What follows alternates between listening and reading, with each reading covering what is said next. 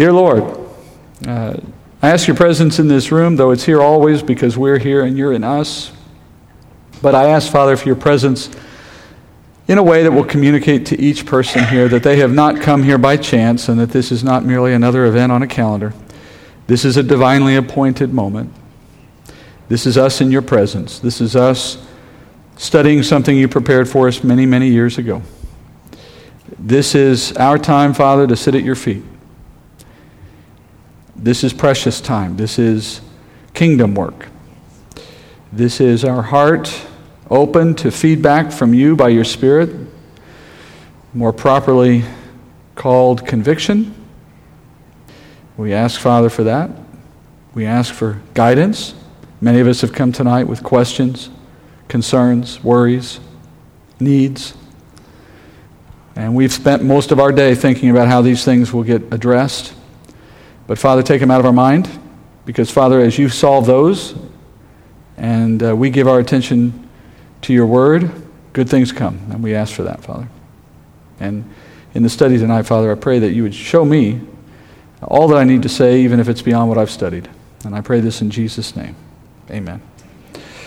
All right, let's get back to the story of Amnon, Absalom, and Tamar. This is the soap opera of David's family, 3 children of David, who collectively are the product of David's failures to deal with sin quickly and decisively. And all of what comes in this little 3-part drama is ultimately tied back to David's choice to take multiple wives, to produce multiple families, to allow for jealousies and rivalries to develop out of them, and so on. And the effect of all of what David does in this area of his life has ramifications far beyond his own family. It has ramifications for the whole nation. And that extends on for years. So that's where we're at. We're in this section where we learn how the man who had a heart after God didn't always do the right thing, and in particular, some key weaknesses in his family life and in his leadership style that resulted in some lasting issues, some lasting concerns. Last week in chapter 13, we studied what I guess I'll call Act 1 of this drama, where Amnon acted on his lust for his sister, half-sister, Tamar, and then he raped her. And remember, he was encouraged to do so by that cousin who was seeking to manipulate the whole scenario, the relationship between Amnon and Absalom, for his own advantage, hoping to gain some alliance with whomever will be the heir to the throne. Well, that cousin has now poisoned one brother against the other. And that is that Amnon, the one who took Tamar, is now the enemy of Tamar's brother, Absalom. And he is now ready to seek his revenge. And the story of his revenge is starting now with Act 2 of this drama. That starts in verse 23 of 2 Samuel 13. Now it came about after 2 full years that Absalom had sheep shearers in Baal Hazor, which is near Ephraim. And Absalom invited all the king's sons. Absalom came to the king and said, "Behold, now your servant has sheep shearers. Please let the king and his servants go with your servant." But the king said to Absalom, "No, my son, we should not all go, for we will be burdensome to you." Although he urged him, he would not go, but blessed him. Then Absalom said, "Well, if not, please let my brother Amnon go with us." But the king said to him, "Why should he go with you?"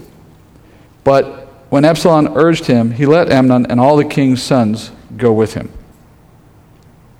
Well, we learned this last week, the relationships here a little bit last week. I'll put this back up to remind you. We're looking here particularly at these 2 men here, and the sister, of course, was the reason they're now at odds. Absalom and Amnon are half-brothers, and we learned last week that he's been intent on avenging his sister after the rape. After Amnon raped Tamar, Absalom's been on the warpath for his half-brother. We learned that last week. If you remember, he told his sister, "Be quiet about this. It'll all get sorted out."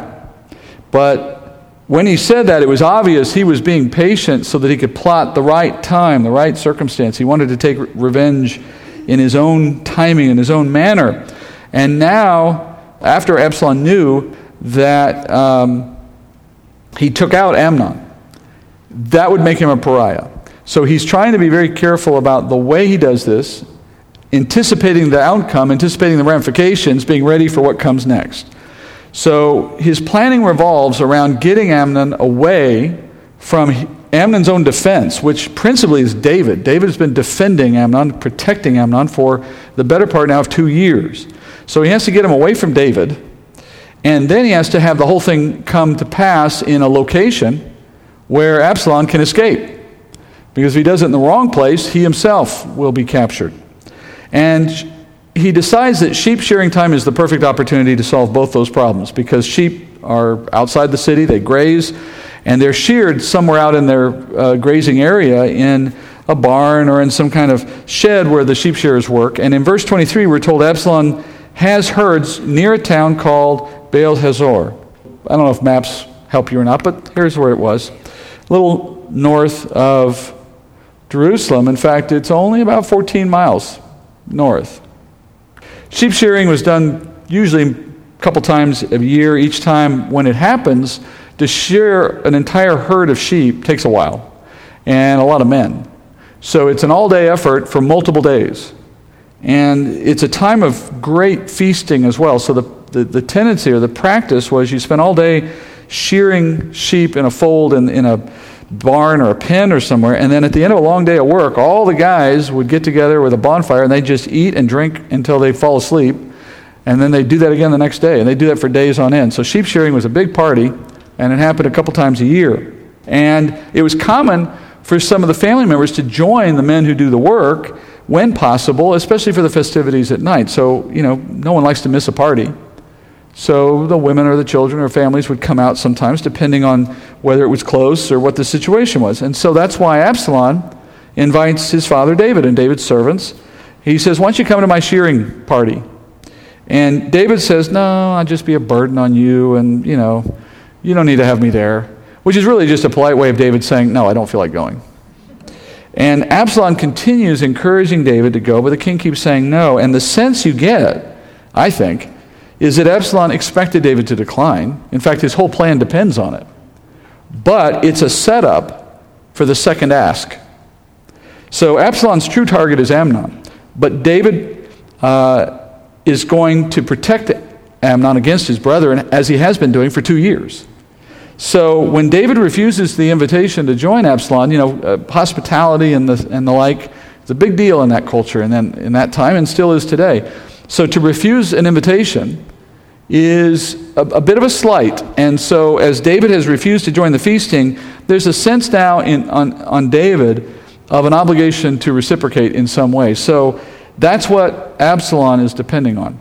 So here again, not unusual for family members to attend. So when he shifts his target from David to Amnon and the rest of his brothers, that doesn't necessarily tell David that something is up. Remember, the history of these two brothers and Tamar is well known. And David would be naturally suspicious if Absalom wanted to get Amnon alone for any reason. And you notice that in the text, right? When David says, I want my brother to go, David's first response to that is what? Verse 26, right? Why? What are you up to here? So David knows that Absalom hates his brother. And he knows that Absalom's going to look for revenge. This is not a surprise. And that's why Absalom's been waiting 2 years. He's waited 2 years to find the right scheme, and in that delay, he has lulled David and Amnon into assuming that Absalom's no longer interested in revenge. And so this is a very skillful, patient plan that he's working here against his target. And when you see David's response in verse 26, you can tell David is protecting Amnon. He's put himself in that position. The rest of the brothers are invited also, and so that again lowers David's defenses a little bit. He says, well, I guess if you're all going and it seems like it's okay now, and why not? So even after 2 years, David is suspicious, but willing to give it a try here. Remember, David's failure to deal with Amnon in the first place, frankly, to allow the rape, since he knew there was a potential for that in the first place, but then secondly, to favor him afterward and not take him to task for it, that favoritism now is just multiplying the fuel on the fire within the family here, because you can see David still favoring Amnon in the sense that he's protecting him against a brother that he knows is out to get him. Now, maybe that's the natural thing to do at this point, but he backed himself into that position. Amnon committed sin against Tamar. Absalom is now doing the same. He's preparing to murder someone. So you can't blame David for their choices, obviously, but David did play a role in this soap opera, and specifically that role was not disciplining Amnon's sin in the first place, or perhaps even further back, not being more savvy about the fact that he had this kid who had a lustful interest in a half-sister. So now David hears this response from Absalom, this request, and he doesn't listen to his own instincts here. And he allows, when pressed, he allows Amnon to accompany the group. So he allows them to go this 14-mile trip up to Baal Hazor. And so here's the plan. Absalom's plan is to get David away from Amnon, as he has just done, so that David can't protect Amnon anymore. And with that 2-year delay, he now expects Amnon's guard to be down while they're out at the sheep shearing party. And he gets the opportunity now that he's been waiting for. In verse 28, Absalom commands his servants, saying, "See now, when Amnon's heart is merry with wine, and when I say to you, strike Amnon, then put him to death. Do not fear. Have I not myself commanded you? Be courageous, be valiant."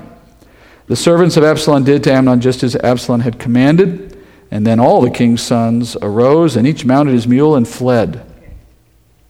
All right, so the plan is pretty straightforward, right? Get him drunk, and then kill him.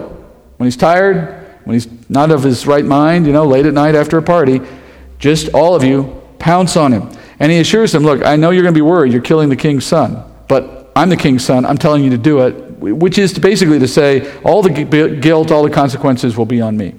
And so they do as they're told, and they kill Amnon. Once again, you have an example here of David's sons following in David's footsteps, because the earlier son Amnon followed David by committing an immoral sexual act against a vulnerable woman, and now you have a second son who's followed after David's pattern of committing murder in the aftermath of sexual sin. So David can't do those sorts of things without expecting that his example is going to set a tone for the rest of his family life. You can't escape that. And in response to the attack, the rest of David's sons who were at the feast, they get on mules and they flee the scene. Now, you can kind of imagine how that might have gone. First of all, Amnon would not have been the only one drunk. So you've got a bunch of weary party guys who wake up to the sound of a man getting murdered, realize, oh my gosh, Absalom's out for Amnon after all. He didn't forget about it. He's here to kill us all. And then they get panicky, they get on their mules, and then a bunch of drunk men run off into the desert with their mules.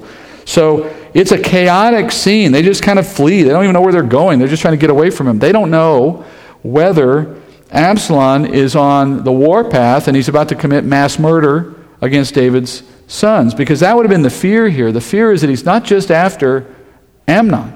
He's after David, but in the sense that he's going to kill all of David's sons as a way of getting back at David for protecting Amnon. But that was not the plan. And so the other sons are leaving unharmed, and in the chaos of that night, rumors start to fly. And one of those rumors makes its way back to David faster than the sons on the mules do. So that's in verse 30. Now it was while they were on their way that the report came to David, saying, Absalom has struck down all the king's sons, and not one of them is left.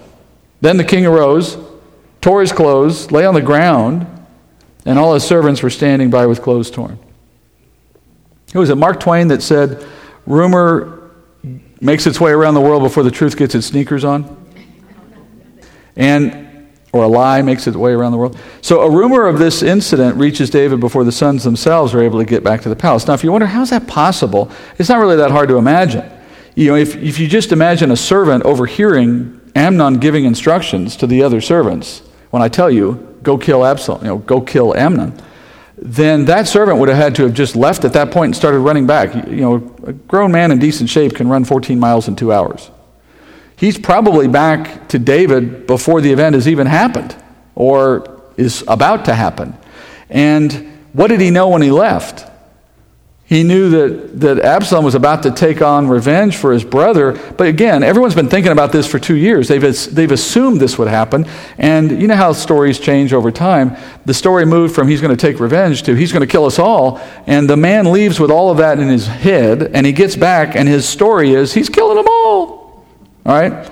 And David, for at least a time, bears a burden that is, I guess, equal, or at least equal, if not greater, to the one that he bore when the Lord told him that his son from Bathsheba was going to die. Imagine the emotion this guy's going through right now in these few hours as he contemplates the loss of all of his sons. Right? In verse 31, we're told he lays on the ground. I imagine he's sobbing, or maybe he's just stunned or irrational, or perhaps angry. And the text doesn't say anything more than this, but I'm going to add another possibility here. I think he may have been praying. What did he do when he found out that Bathsheba's son was going to die, right? He prayed to the Lord for mercy. And would he have even considered to pray for the lives of boys who have been reportedly already killed? I don't know. Now, in that previous moment, David's prayer could not save a son who was still alive.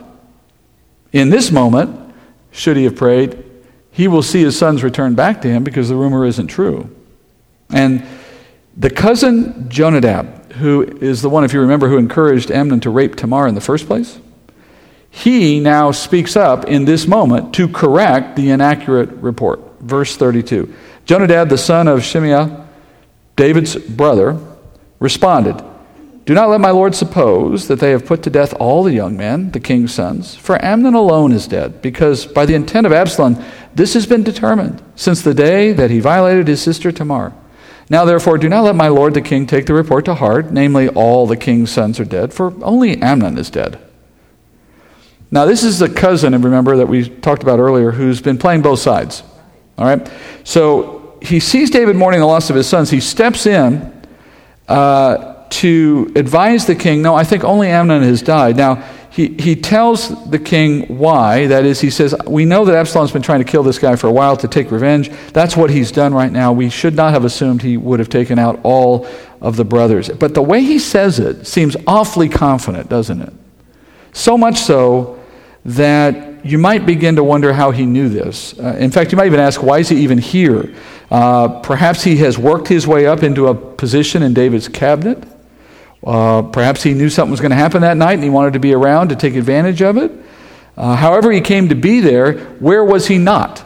He was not at the shearing party. So the only way he could know the truth is if he was part of the conspiracy to bring it about. Unless you want to assume he's just this insightful. I don't think so.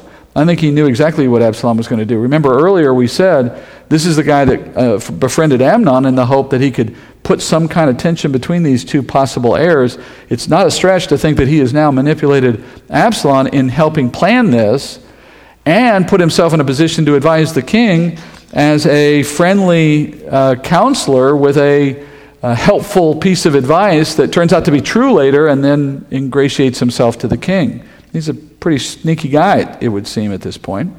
So he tells David, I think you're worrying about nothing. Now, turning back to David, the text never records David's reaction to that. But I assume it was well received. I mean, knowing Amnon is dead is probably bad enough, but to at least hear that all the rest of the sons are alive is probably relief. So think about now what the Lord is doing here. It's funny how so much of the text here is devoted to this little misconception. You know, this bad rumor. It takes a major piece here in the text. Why? It seems as if the Lord set this moment up for David so that David would fear a greater outcome for a time, and in so doing lead him to seek the Lord, as he may have done. And then when Jonadab speaks up and David gets to see the Lord moving to his side in this and giving him back something he thought he lost, it's an opportunity for David to learn something in the process. That's about the only way I can understand this. But one way or the other, the confirmation comes soon thereafter. Those sons on the mules, drunk as they were, eventually find their way home.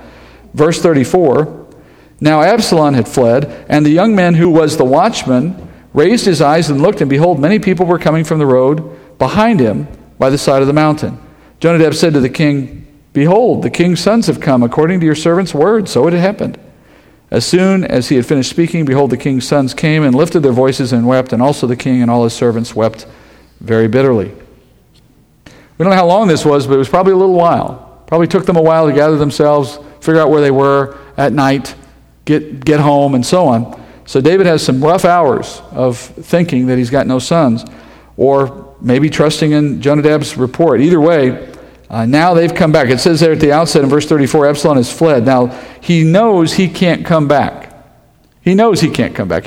Whether it's because David enforces the law, which would require he die, or if it's simply David being upset at him. Either way, he can't come back. Even less than that, or even more than that, his brothers will kill him. So he's got no friends. He can't come back. David ignored Amnon's rape of Tamar, but Absalom can't be so sure he'll be ignored for what he did, and so he flees. He goes on the lam. Meanwhile, the rest of the sons come back. Obviously their appearance tells David they didn't die, tearful reunion, all the rest. But David's family is being torn apart here at the seams, one son at a time. First Amnon versus Absalom. Now it's Absalom versus his brothers and David. And this just continues to fester, continues to get worse. Every believer who would ever want to seek for spiritual maturity in their walk has to appreciate the difference between judgment, discipline, and consequences. Judgment for sin, discipline for sin, and the natural consequences of sin. All of these are in play here at some level with David, or in some cases the negative of them are. For example, God's judgment. Let's start with that one. God's judgment. That's the penalty for sin. But by your faith in Christ, you receive a relief from the outcome of that, from judgment forevermore. So judgment is the consequence for sin that is taken away from us because of our faith in Jesus Christ. He took the wrath of God in our place. Nevertheless, the Bible does say that God's children will receive discipline. And discipline is meant to encourage us to move away from sin and into obedience. Now, discipline is a far cry from judgment, both in terms of purpose and form. The purpose of judgment is to bring about justice against ungodliness as a penalty for an offense against God. It is not restorative. There's no attempt there to return someone to health.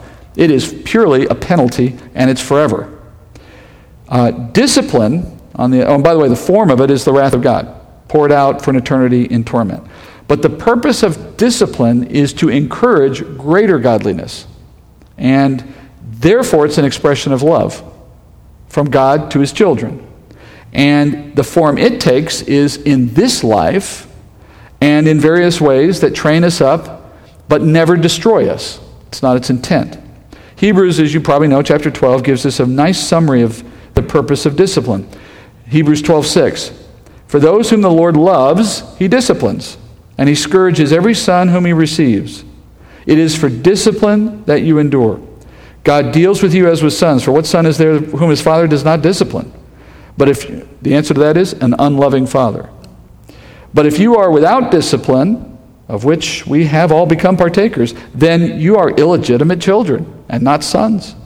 Furthermore, we had earthly fathers to discipline us, and we respected them. Shall we not much rather be subject to the Father of spirits and live? They disciplined us for a short time as seemed best to them, but he disciplines us up for our good so that we may share his holiness. Right? That's the idea of discipline. And if you're a parent, this is not news. You know how this works, right? What are we seeing in David's experience? Has God brought judgment on David? Well, far from it. In fact, remember when David first learned of his sin from Nathan and was repentant about it, what was Nathan's first response? He said to him, the Lord's forgiven you. So there's no judgment from God in David's life. Nothing that's happening to David in this story is judgment. You have to be careful about using that word. There's only one kind of judgment God gives for sin. It's death, which refers to the second death, eternal death. That's not coming to David. All right? But because God loves David, God also gives David discipline. And that started particularly with the death of his son. When God appeared through Nathan and told David, I'm going to take your son's life. That was a disciplinary move. That was God bringing a consequence to David in a very specific sense for the purpose of moving David to greater holiness. That was the scourging, if you will, that Hebrews talks about. Every son that God has, he scourges in that sense. So he resorted to discipline to shepherd David's heart, which he does for all of us in a multitude of ways. All right, so that's judgment versus discipline. But there's a third one.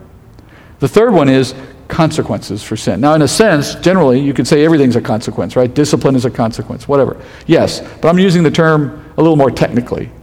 There is judgment, hell. There is discipline, God bringing specific things into our life by his design which are intended for us to learn. Things he does not do for unbelievers.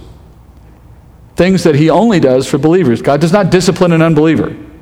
They're illegitimate children. They're not his children. He disciplines his children. You ever tried spanking a stranger's kid in the grocery store? Wouldn't recommend it. All right, so God does not discipline unbelievers. That's the distinction. Judgment is the ultimate penalty for sin. We have no concern for that because of faith. We have discipline, but it's good that it comes. Then there are consequences. Consequences are the natural result of our actions. Believers experience the discipline of the Lord. Unbelievers don't, but everyone experiences consequences from their sin. The consequences of our actions follow us just as they do unbelievers.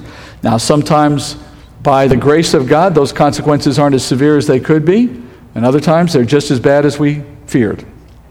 And those consequences now, they don't stop at just one effect, one action, one moment, like with David's son dying.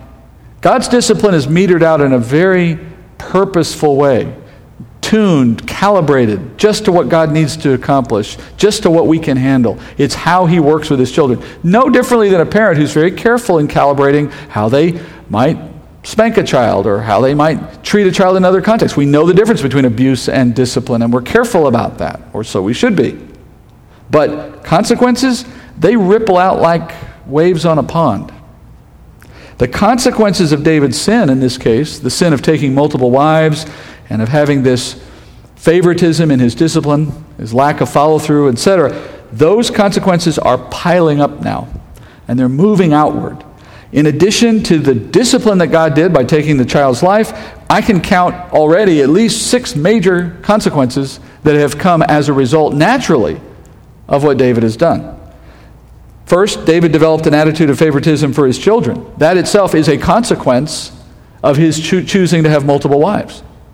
And he turned a blind eye to his son's sin, especially Amnon, which is another consequence of having these mixed loyalties and competing affections, which were not intended by God. And then this led Amnon to lust after his sister Tamar, which then led to a rape of his sister. That led Absalom to hate his brother, and that led to a division of the sons in the family. And those events forced David to protect Amnon and kind of reinforce that separation and that distinction, which only created greater resentment and conflict. And that led to Absalom eventually having to kill his brother because he was so intent on resolving this conflict in that way. Now you have, as a result of that, Absalom fleeing, which deprives David of the company of a third son that he wishes he could have around, right? That separation will have further consequences for David and for the kingdom as Absalom eventually mounts a coup attempt against his father. That eventually leads to civil war in the family. I mean, the ripples just keep going. And it's hard to overstate how much harm can come from one decision. But imagine how different the story would be if David had not had sin with Bathsheba. Go back to the moment on the roof. What if he just didn't look or act on it? But yet at the same time, as we studied last week, without Bathsheba, would there have been a Solomon? Right? Which simply reminds us of this, that though the consequences of sin can be great, the God who extends mercy to us is greater. That even as God allows consequences, I mean, it's hard to know from our side which consequences he stopped. Right? It's hard to appreciate how much mercy and grace he is extending to us in the mitigation of consequence because we only see the ones that come to pass. We don't realize how bad it could have been. But nonetheless, he leaves some intact, certainly. He lets some happen. But he also gives us the grace to deal with them, to move through them. And ultimately, he turns the whole thing to good in the end. Wiersbe once said this, grace means that God, in forgiving you, does not kill you. Grace means that God, in forgiving you, gives you strength to endure the consequences. Grace frees us so that we can obey the Lord. It does not mean sin's consequences are automatically removed. If I sin, and in the process of sinning break my arm, I will receive forgiveness for my sin, but I'll still have to deal with a broken arm. Right? So David sinned and he broke a lot of things. And now he's dealing with the consequences of it, and yet God is still with him. God is still turning relationships like the one he had with Bathsheba into Solomon's. And he's not done with that. I mean, in the end, he's going to use it all to his glory. But you never want to make one of these things negate the other. You never want to say that God, because he has grace and mercy, means I don't have to worry about what I do when I sin. No, you should be very concerned if you sin. In the meantime, knowing that there are consequences and that sometimes discipline will come as well, you don't turn God into a evil figure in your mind and assume that you're going to be destroyed by him and that you have no hope with him, and don't run to the opposite pity party either. It's just like a kid, right? What do you do with a mopey teenager who doesn't like to be disciplined when they get in trouble? Get over it. I love you. Just don't do this again. If you can hear God speaking in that way with a little more love, maybe that's what he does, right? And in the meantime, don't expect that when you say I'm sorry to God, that ends the natural consequences.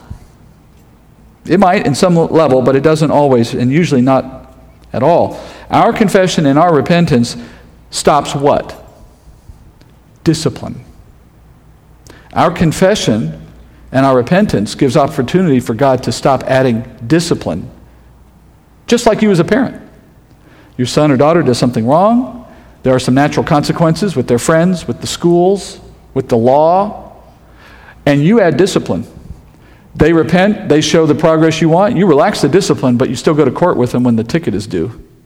Right? There's still the natural consequences that come as a result, and you can't fix those. And I should argue, neither should you try. There is some value in them. The Bible says if God routinely intervened to stop our consequences, then he would be seen as mocked by our own disobedience. Paul says that in Galatians 6:7. He says, do not be deceived. God is not mocked. For whatever a man sows, that he will also reap. For the one who sows to his own flesh will from the flesh reap corruption. But the one who sows to the Spirit will from the Spirit reap eternal life. Let's not lose heart in doing good, for in due time we will reap if we do not grow weary.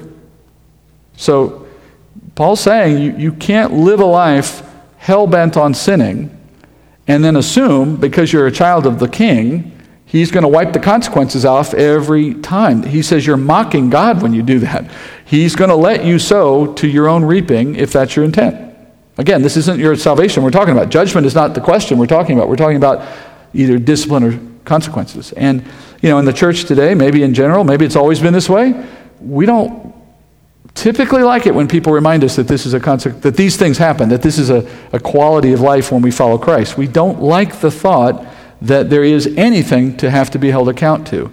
Be careful with that thinking. You have, as the old saying goes, you got fire insurance, you're saved. That's where the work starts. That's not where it ends. Now he says what? Don't lose heart in doing good, for in due time you'll reap from that. That is the eternal reward that comes for work in service to Christ. All right. So David can't mock God by his refusals to address the systemic issues in his family, as he is doing at this point, letting his family kind of fall apart under his care and parenting them in ways that I think are patently wrong. So the consequences keep coming. And that moves us now into the next part of this story, the transition to the next act, as I call it, Act 3. That starts in verse 37 and into chapter 14. We go there now. It says, Now Absalom fled and went to Talmai, the son of Ammihud, the king of Geshur, and David mourned for his son every day. So Absalom had fled and gone to Geshur and was there 3 years. The heart of King David longed to go out to Absalom, for he was comforted concerning Amnon, since he was dead. All right, let's put a little map up here again. This is the earlier movement up to the shearing. Now, this is where Absalom flees from, a much further distance up to what is present-day Upper Galilee. That's present-day Golan Heights right there. So he spends 3 years now in exile. And so now David's first son is gone. His second son, which we've never heard much about except that he was born, which would seem to suggest he died early. Second son's gone. That leaves Absalom, third son, as heir. So the heir to the throne of Israel is living in exile in a vassal's territory. And we're told David is still very fond of this son, despite the fact that he killed one of his other sons. In fact, we're told David is mourning the loss of this guy every day. And then, interestingly, in that verse 39, it says David is relieved at Amnon's death. Now, why would that be? Well, basically, Absalom solved a problem for David. First, it brought about the justice for Amnon that the law required, and yet David couldn't bring himself to execute, right? And so in that sense, he's relieved that Absalom took that duty off his hands. And secondly, David no longer has to guard Amnon. David's no longer putting himself between Absalom and Amnon. Every time he turns around, he's got to worry that these two kids are like kids in the back seat on a long drive, that they're going to go at it. Keep to your side. But in this case, they're going to kill each other. So he now has that taken away. He's free of that duty. But even now, he is not willing to cut the head off this snake. That is, even now, with all that's come because he didn't deal with Amnon properly, he won't deal with Absalom properly. And that moves us forward to chapter 14. Now Joab, the son of Zeruiah, perceived that the king's heart was inclined toward Absalom. So Joab sent to Tekoa and brought a wise woman from there and said to her, "Please pretend to be a mourner and put on mourning garments now, and do not anoint yourself with oil, but be like a woman who's been mourning for the dead for many days. Then go to the king and speak to him in this manner." And so Joab put the words in her mouth. All right, so Joab, you remember him, commander of David's army, the guy that was able to win that position by invading the city through the water tunnel. Also the guy that David should have dealt with a long time ago when he killed Abner. Remember that? But now, after 3 years of Absalom in hiding, Joab develops this concern. It appears, and it's not stated, but it would appear as though Joab's concerned that Absalom, the heir to the throne, is living outside the land, and he wants to bring him back in for the stability of the country. And God told David that his heir was not going to be Absalom. It was going to be Solomon. But it doesn't appear as though David shared that with a lot of people. So Bathsheba knows it, presumably Solomon knows it, but it's not being spoken of generally. And in fact, everyone assumes it's going to be Absalom. And the concern Joab has is that you have the heir to the throne hiding in another territory, and he wants him in the palace, prepared to take power when necessary, preparing for that very day, and more importantly, reconciled with David. So he devises a plan that will help persuade David into pardoning Absalom, because with a pardon, he could come home. So he recruits an actress from a town. I'm calling her such because that's what she ends up doing. She comes from a town called Tekoa. So Tekoa is just south of Jerusalem by a short distance, for what it's worth. Now, why is that important? Well, he needed an unknown character. He needed someone no one knew so that she could play this role and no one would know different. And he gives her this role to play. She's a mourning woman, and he's going to use her to manipulate David. And the story he's going to give her to tell, we learn next. And she's going to go before David with this story. Now, David should not have had Joab in this position. Later, he's going to have his son deal with Joab. But the point is, David, you see the pattern just really obviously right now. People who David should not trust, his weakness was leaving them in a position to influence him. Family member, Joab, whoever. David had this, in some ways, admirable reservoir of mercy and grace and forgiveness, which I think pictures Christ, certainly. But when you take mercy or grace and you divorce it from justice, you end up with license. And we'll come back to that in a minute. But anyway, let's look at what the words are that she's to speak. Verse 4. Now when the woman of Tekoa spoke to the king, she fell on her face to the ground and prostrated herself and said, "Help, O king." The king said to her, "What is your trouble?" And she answered, "Truly, I am a widow, for my husband is dead. Your maidservant has 2 sons, but the 2 of them struggled together in the field, and there was no one to separate them, so one struck the other and killed him. Now behold, the whole family has risen against your maidservant, and they say, 'Hand over the one who struck his brother, that we may put him to death for the life of his brother whom he killed, and destroy the heir also. Thus they will extinguish my coal which is left, so as to leave my husband neither name nor remnant on the face of the earth.' Then the king said to the woman, 'Go to your house, I will give orders concerning you.' The woman of Tekoa said to the king, 'Oh, my lord, the king, the iniquity is on me and my father's house, but the king and his throne are guiltless.' So the king said, 'Whoever speaks to you, bring him to me. He will not touch you anymore.' Then she said, Please let the king remember the Lord your God so that the avenge of blood will not continue to destroy. Otherwise, they will destroy my son. And he said, as the Lord lives, not one hair of your son shall fall to the ground. You notice how much her story mirrors David's situation, right? Well, that's the whole point. Two sons, one kills the other. Now people want justice for the death of the deceased. Absalom killed Amnon, and because the law would require Absalom to die, that's why he hasn't come back.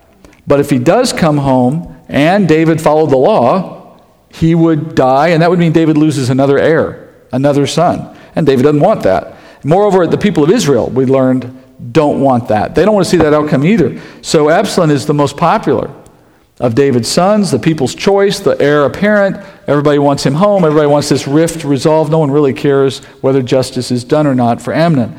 Here again, what should David do? He should apply the law without favoritism. I mean, there's no option for mercy under the law for murder. You go to death. That's the only penalty that the law allows.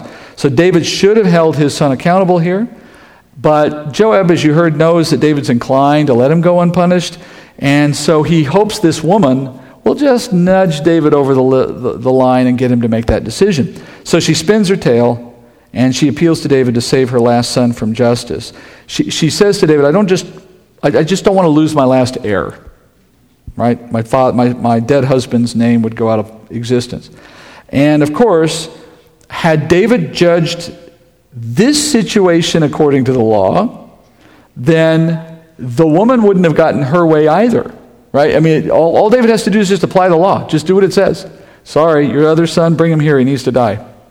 I'm sorry. It's not my fault that you lose your heir. It's not my fault that your husband's name goes away. It's tragic. It's a shame. Your son should have thought about that, but I can't control that. It's called consequences, right? But David's not doing that with his own son. And David decides, as you see as he goes through this, he's going to make a decision that will ultimately influence how he treats Absalom. What's interesting about David's situation, though, is he is in a different situation than the story in one key way. The heir to the throne is not Absalom. If Absalom dies, he loses a son. That's meaningful, yes, but he doesn't lose an heir. He doesn't lose the kingdom. The kingdom isn't going to Absalom anyway. So David obviously doesn't see the connection to the story yet, so he agrees to make the decision. First, he agrees to say, I'll get back to you. And she's been told by Joab, no, don't go without a decision. We're trying to push him here. So then she comes a second time, and in verse 8 she says that if you make me wait, then me and my father's house will bear the sin of not holding my son accountable. What she's saying is, as long as nothing is done, I'm guilty of not keeping the law.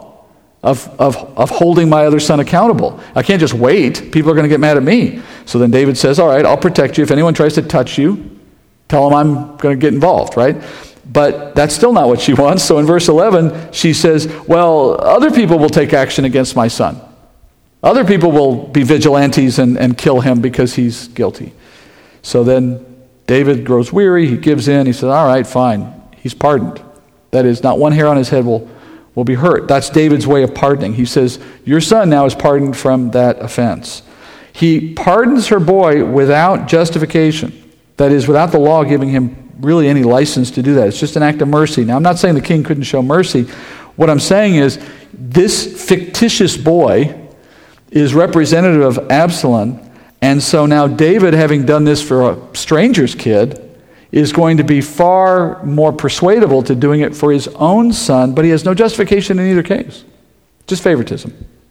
Ironically, he tells her no hair on his head will be bothered, which is ironic because Absalom's eventual fall comes as a consequence of his hair. All right, now with David trapped, the actress moves to the second half of the plan. All right, so she's got him right where she wants him. He's made a decision that now when she shows it back to himself, he'll have no choice but to do the same for Absalom. Verse 12. Then the woman said, please let your maidservant speak a word to my lord the king. And he said, speak. The woman said, why then have you planned such a thing against the people of God? For in speaking this word, the king is as one who is guilty, in that the king did not bring back his banished one. For we will surely die and are like water spilled on the ground, which cannot be gathered up again. And yet God does not take away life, but plans ways so that the banished one will not be cast out from him. Now the reason I have come to speak this word to my lord the king is that the people have made me afraid. So your maidservant said, let me now speak to the king. Perhaps the king will perform the request of his maidservant, for the king will hear and deliver his maidservant from the hand of the man who would destroy both me and my son from the inheritance of God. Then your maidservant said, please let the word of my lord the king be comforting. For as the angel of God, so is my lord the king to discern good and evil. And may the Lord your God be with you.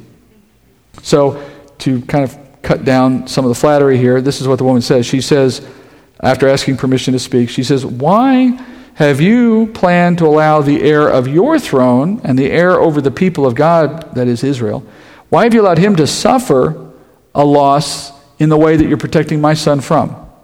Suggesting you're bearing guilt for not pardoning your own son in the same way. If it were acceptable for the king to pardon some obscure mother's son, why not the heir to the throne?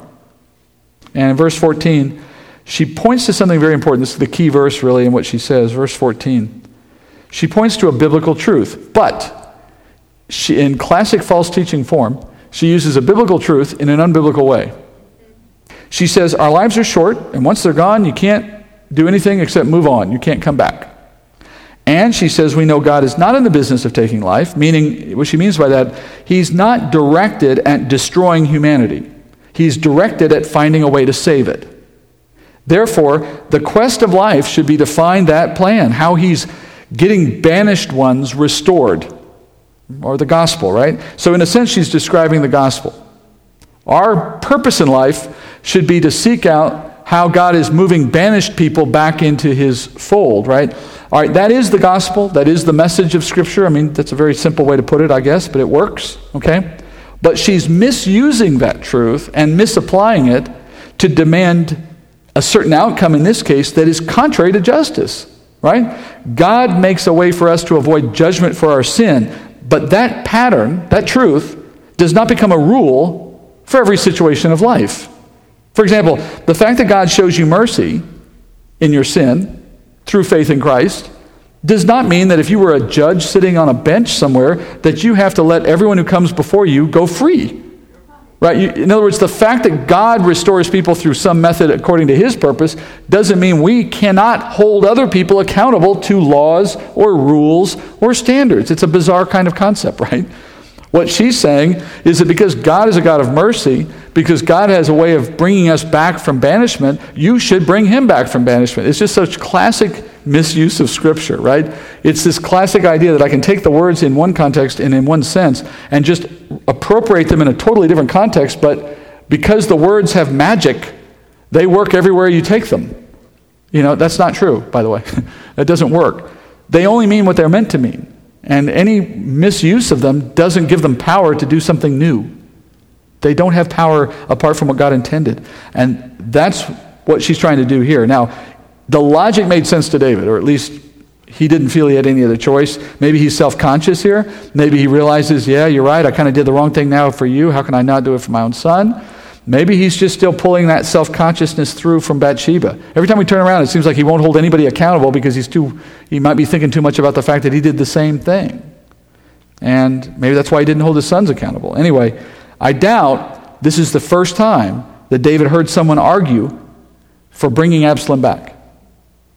Over the last 3 years, you don't think his brothers asked for that? You don't think Joab asked for that? Joab's the guy that put the whole thing together here, right? Somebody has come to David and said, why don't you pardon your son? And as a result, when David hears the very same words coming out of this stranger from some little town, he immediately suspects, I know who told you to do this. Verse 18, the king answered and said to the woman, please do not hide anything from me that I'm about to ask you. And the woman said, let my lord the king please speak. So the king said, is the hand of Joab with you in all this?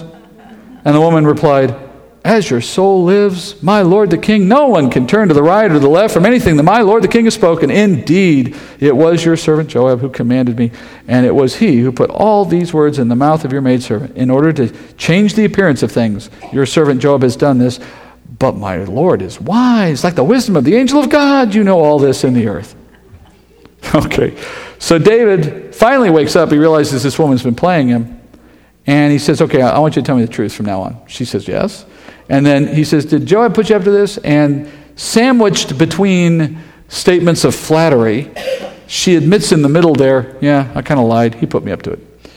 And at that point, David shifts his attention to Joab. I assume he's in the moment. It seems, though, in the way the text is written, that he's maybe there in the room. He's an advisor. Certainly he's the commander of the army. It wouldn't be a surprise. So he's maybe watching this whole thing, hoping it works. And at this point, oops. Verse 21, the king said to Joab, behold now, I will surely do this thing. Go therefore and bring back the young man Absalom. Oh, all right, so there's your problem. There's your problem in a nutshell. Right there, you see that? What just happened? And his response to Joab is, I'll do what you want. What happened to kill this man? He just tried to fool me with a lying woman. There's no sense on David's part here of ever holding someone accountable. And I'm not saying David's all bad. Of course, he's a great guy. We've talked about that. But this section is about where he's not so great. And if you want to know how David went wrong following the sin of Bathsheba, that's a whole separate issue. But if you want to know how he went, you see it right here. You see this is a man who is allowing others to manipulate him and not holding anyone accountable. And Joab must have been shocked at this. I'm not saying he didn't expect that David might concede. David tends to do that. But having been caught, what did you think he was expecting? David's response doesn't come at him the way he expects. Verse 22, Joab fell on his face to the ground, prostrated himself, and blessed the king. Then Joab said, today your servant knows that I have found favor in your sight, O my lord, the king, and that the king has performed the request of his servant. So Joab arose and went to Geshur and brought Absalom to Jerusalem. However, the king said, let him turn to his own house. Let him not see my face. So Absalom turned to his own house and did not see the king's face. So I think it's remarkable that Joab has been able to get past so much to this point, and that David has not chosen to do anything about it, because he has to know at this point this guy is not trustworthy. And yet, David's trapped by his own words with this woman, and so he says, I guess I really have no choice, bring him back, begging a huge question. If he misses his son and he's willing to bring him back now, why didn't he do it? What's been stopping David all this time? Maybe because of how it might have appeared? Maybe because he didn't want to have to be put in that position again, where the law said he had to do one thing and he didn't want to have to do it, and as long as Absalom's not around, he doesn't have to face that problem. You ever met people like that? They really hate to be the bad guy. They hate to have to keep the rules. They hate to be the one that actually has to bring down the penalty, and they'll do anything to avoid that moment. And if you're one of those people that likes to see people do the right thing, and you would like to see people held accountable, doesn't it just drive you up a wall when someone won't do that, right? We've been around people like that. And yet, when you're the one in trouble, you like the mercy, you like the grace, everyone gets that too. But on the other hand, you also expect consequences at some point, right? You're not upset necessarily at being held accountable necessarily. I mean, we all get that range of emotion. We all know the feelings that come with all of that. Here you see David just failing left and right to do the hard thing. So is mercy a bad thing? No, but mercy exists because the rule is justice, right? So when no one follows the rule, mercy is no longer mercy. It's just injustice. It's license to sin. That's what David has been sowing here. Back to what Paul said in Galatians. So with each decision to not hold a son accountable, David makes his family situation that much worse. And now an advisor, the same. In the process, he proves that mercy disconnected from justice is permissiveness. That's what he's created. A little parenting advice for anybody who's looking for some. So David orders Joab to go bring back Absalom, which happens. He comes home, but he can't come to the palace. He can't see David. David still has mixed emotions. It's interesting now. The guy that was missing his son every day, when he finally comes back, won't see him. David's essentially issued an official state pardon, but he's not personally forgiven him. So he can be in the city, he's not going to be killed, but he don't want to see him. As it turns out, David's decision to restore Absalom in this particular way only makes things worse. Because after Absalom returns, now he's close to power and in a position to do something to hurt David or to undermine David's authority, but he's all the more put out by the fact that David won't have anything to do with him. More offended by it. And as a result, he becomes a greater threat over time, and more conflict arises. And making things worse, Absalom is a rock star. Verse 25, last verses for the night. Now, in all Israel was no one as handsome as Absalom, so highly praised from the sole of his foot to the crown of his head. There was no defect in him. When he cut the hair of his head, and it was at the end of every year that he cut it, for it was heavy on him, so he cut it, he weighed the hair of his head at 200 shekels by the king's weight. To Absalom there were born 3 sons and 1 daughter whose name was Tamar. She was a woman of beautiful appearance. So, if this part of the story starts to sound a little bit like the introduction of Saul in 1 Samuel, the one that everyone thought was such a good-looking guy and the perfect choice as king, remember that? Well, that's because the pattern here is the same. You have Saul, in that case, Absalom here, rock stars, complete with gorgeous hair, and the scriptures say no one in Israel was more handsome, but notice it says so highly praised at the end of that, which is to say, scripture is saying he is regarded as the most handsome by public opinion. That's the point. Scripture is not definitively saying that if you could have seen every human being in that day, he would have by far been the most handsome. That's a subjective discernment. Anyway, he's saying that in the consensus of Jewish society, he was most handsome Jewish man. And no one saw any defect in this guy. His hair seems to be of particular fame, not only that it was good looking, but that it was abundant. He even made an annual show of how he cut it. And the weight of it was 5 pounds of hair at the end of the year. 5 pounds of hair. Can you imagine? I bet there were squealing schoolgirls lining up to get locks of it and run off. Oh, I got Absalom's hair. That's how this guy is treated in the culture. There are 2 problems with this development. Both of these will remind you of Saul. First, external beauty, never the quality God uses to determine who he is going to raise up or exalt. I'm living proof of that. External beauty is not how God finds somebody. In fact, people judge by appearance. God judges by the heart. And as we know in Scripture, he consciously, it would appear, works against beauty in many cases to mock or undermine that tendency to associate success, power, and ability with looks.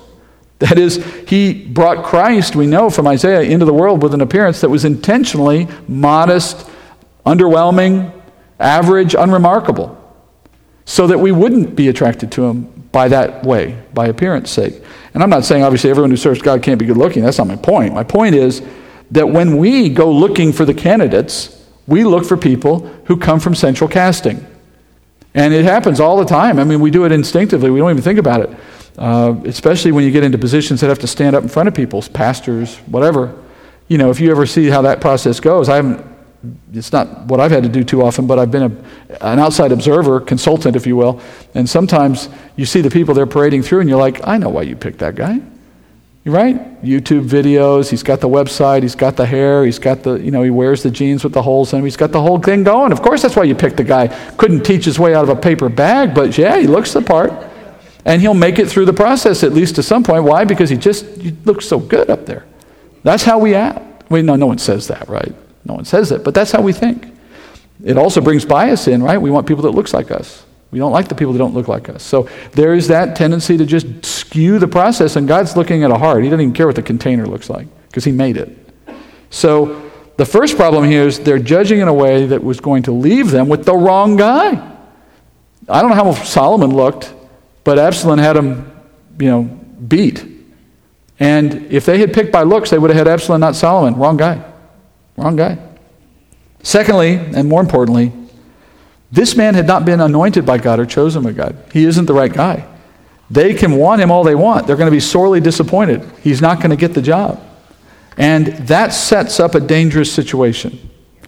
That is, you have people depending on a certain outcome, politically speaking, and their hearts are sold for it.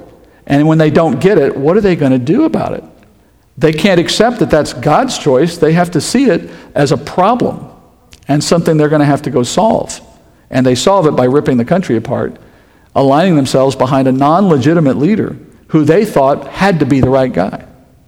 Meanwhile, we hear at the end, Absalom has a family and a future, but David holds him back, and he resents it. Last verse, verse 28. Now Absalom lived 2 full years in Jerusalem and did not see the king's face.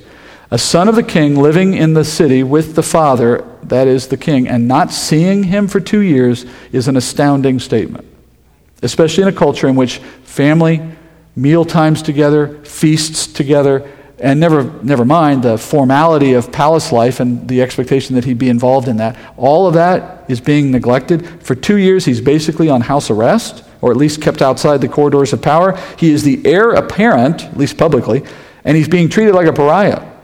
That leads Absalom to start making his own plans. Basically, if David won't treat him as the rightful next king, he'll take the throne on his own terms. Right? Sin has consequences. And we repeat that phrase, but it's not simply to state the obvious, it's as a warning, right? When you say that to someone, you're trying to warn them. Sin has consequences. Knowing sin may feel good in the moment, but yet it ultimately takes you somewhere you don't want to go, then you should conclude it's better not to sin. David's not picking up that lesson with his kids. He's now treating Absalom in a very hurtful way, and as a result, he's sowing new seeds. And now that he's pardoned Absalom, and yet won't give him the time of day, he has moved the story now to a point where the problems aren't going to stay contained within the brothers. Absalom's powerful enough and he's popular enough that he can move the hearts of the nation. And that puts David in a whole new level of hurt. I suspect that if we made our goal being the best husband, the best wife, the best mother, or the best father, we would find most of our other sins disappearing too. If David had become the right man of God in his home and with his love life, how much of everything else about his story would have been different? Let's finish in a quick prayer. Heavenly Father, I do pray that what we learn out of David's life will extend into our everyday thinking and acting as parents, as spouses, as individuals in any walk, that we'll remember the good of a man who was persevering, a man who sought you in prayer, a man who had faith to take on impossible odds, a man who did many things that we clearly look up to and should, but not a perfect man, a man who had fault, and a man who sometimes made mistakes. And we know, Father, those two can be instructive, and we want to learn from the mistakes as well and not repeat them ourselves. Help us in that regard. If there's those who might be contemplating their own failures in family life, in discipline, in dealing with children, Father, give us the confidence to know that in grace all is forgiven, and that by your wisdom living in us we can do better, and that those things are not irretrievable or lost forever. But Father, do help us do better. I pray this in Jesus' name. Amen.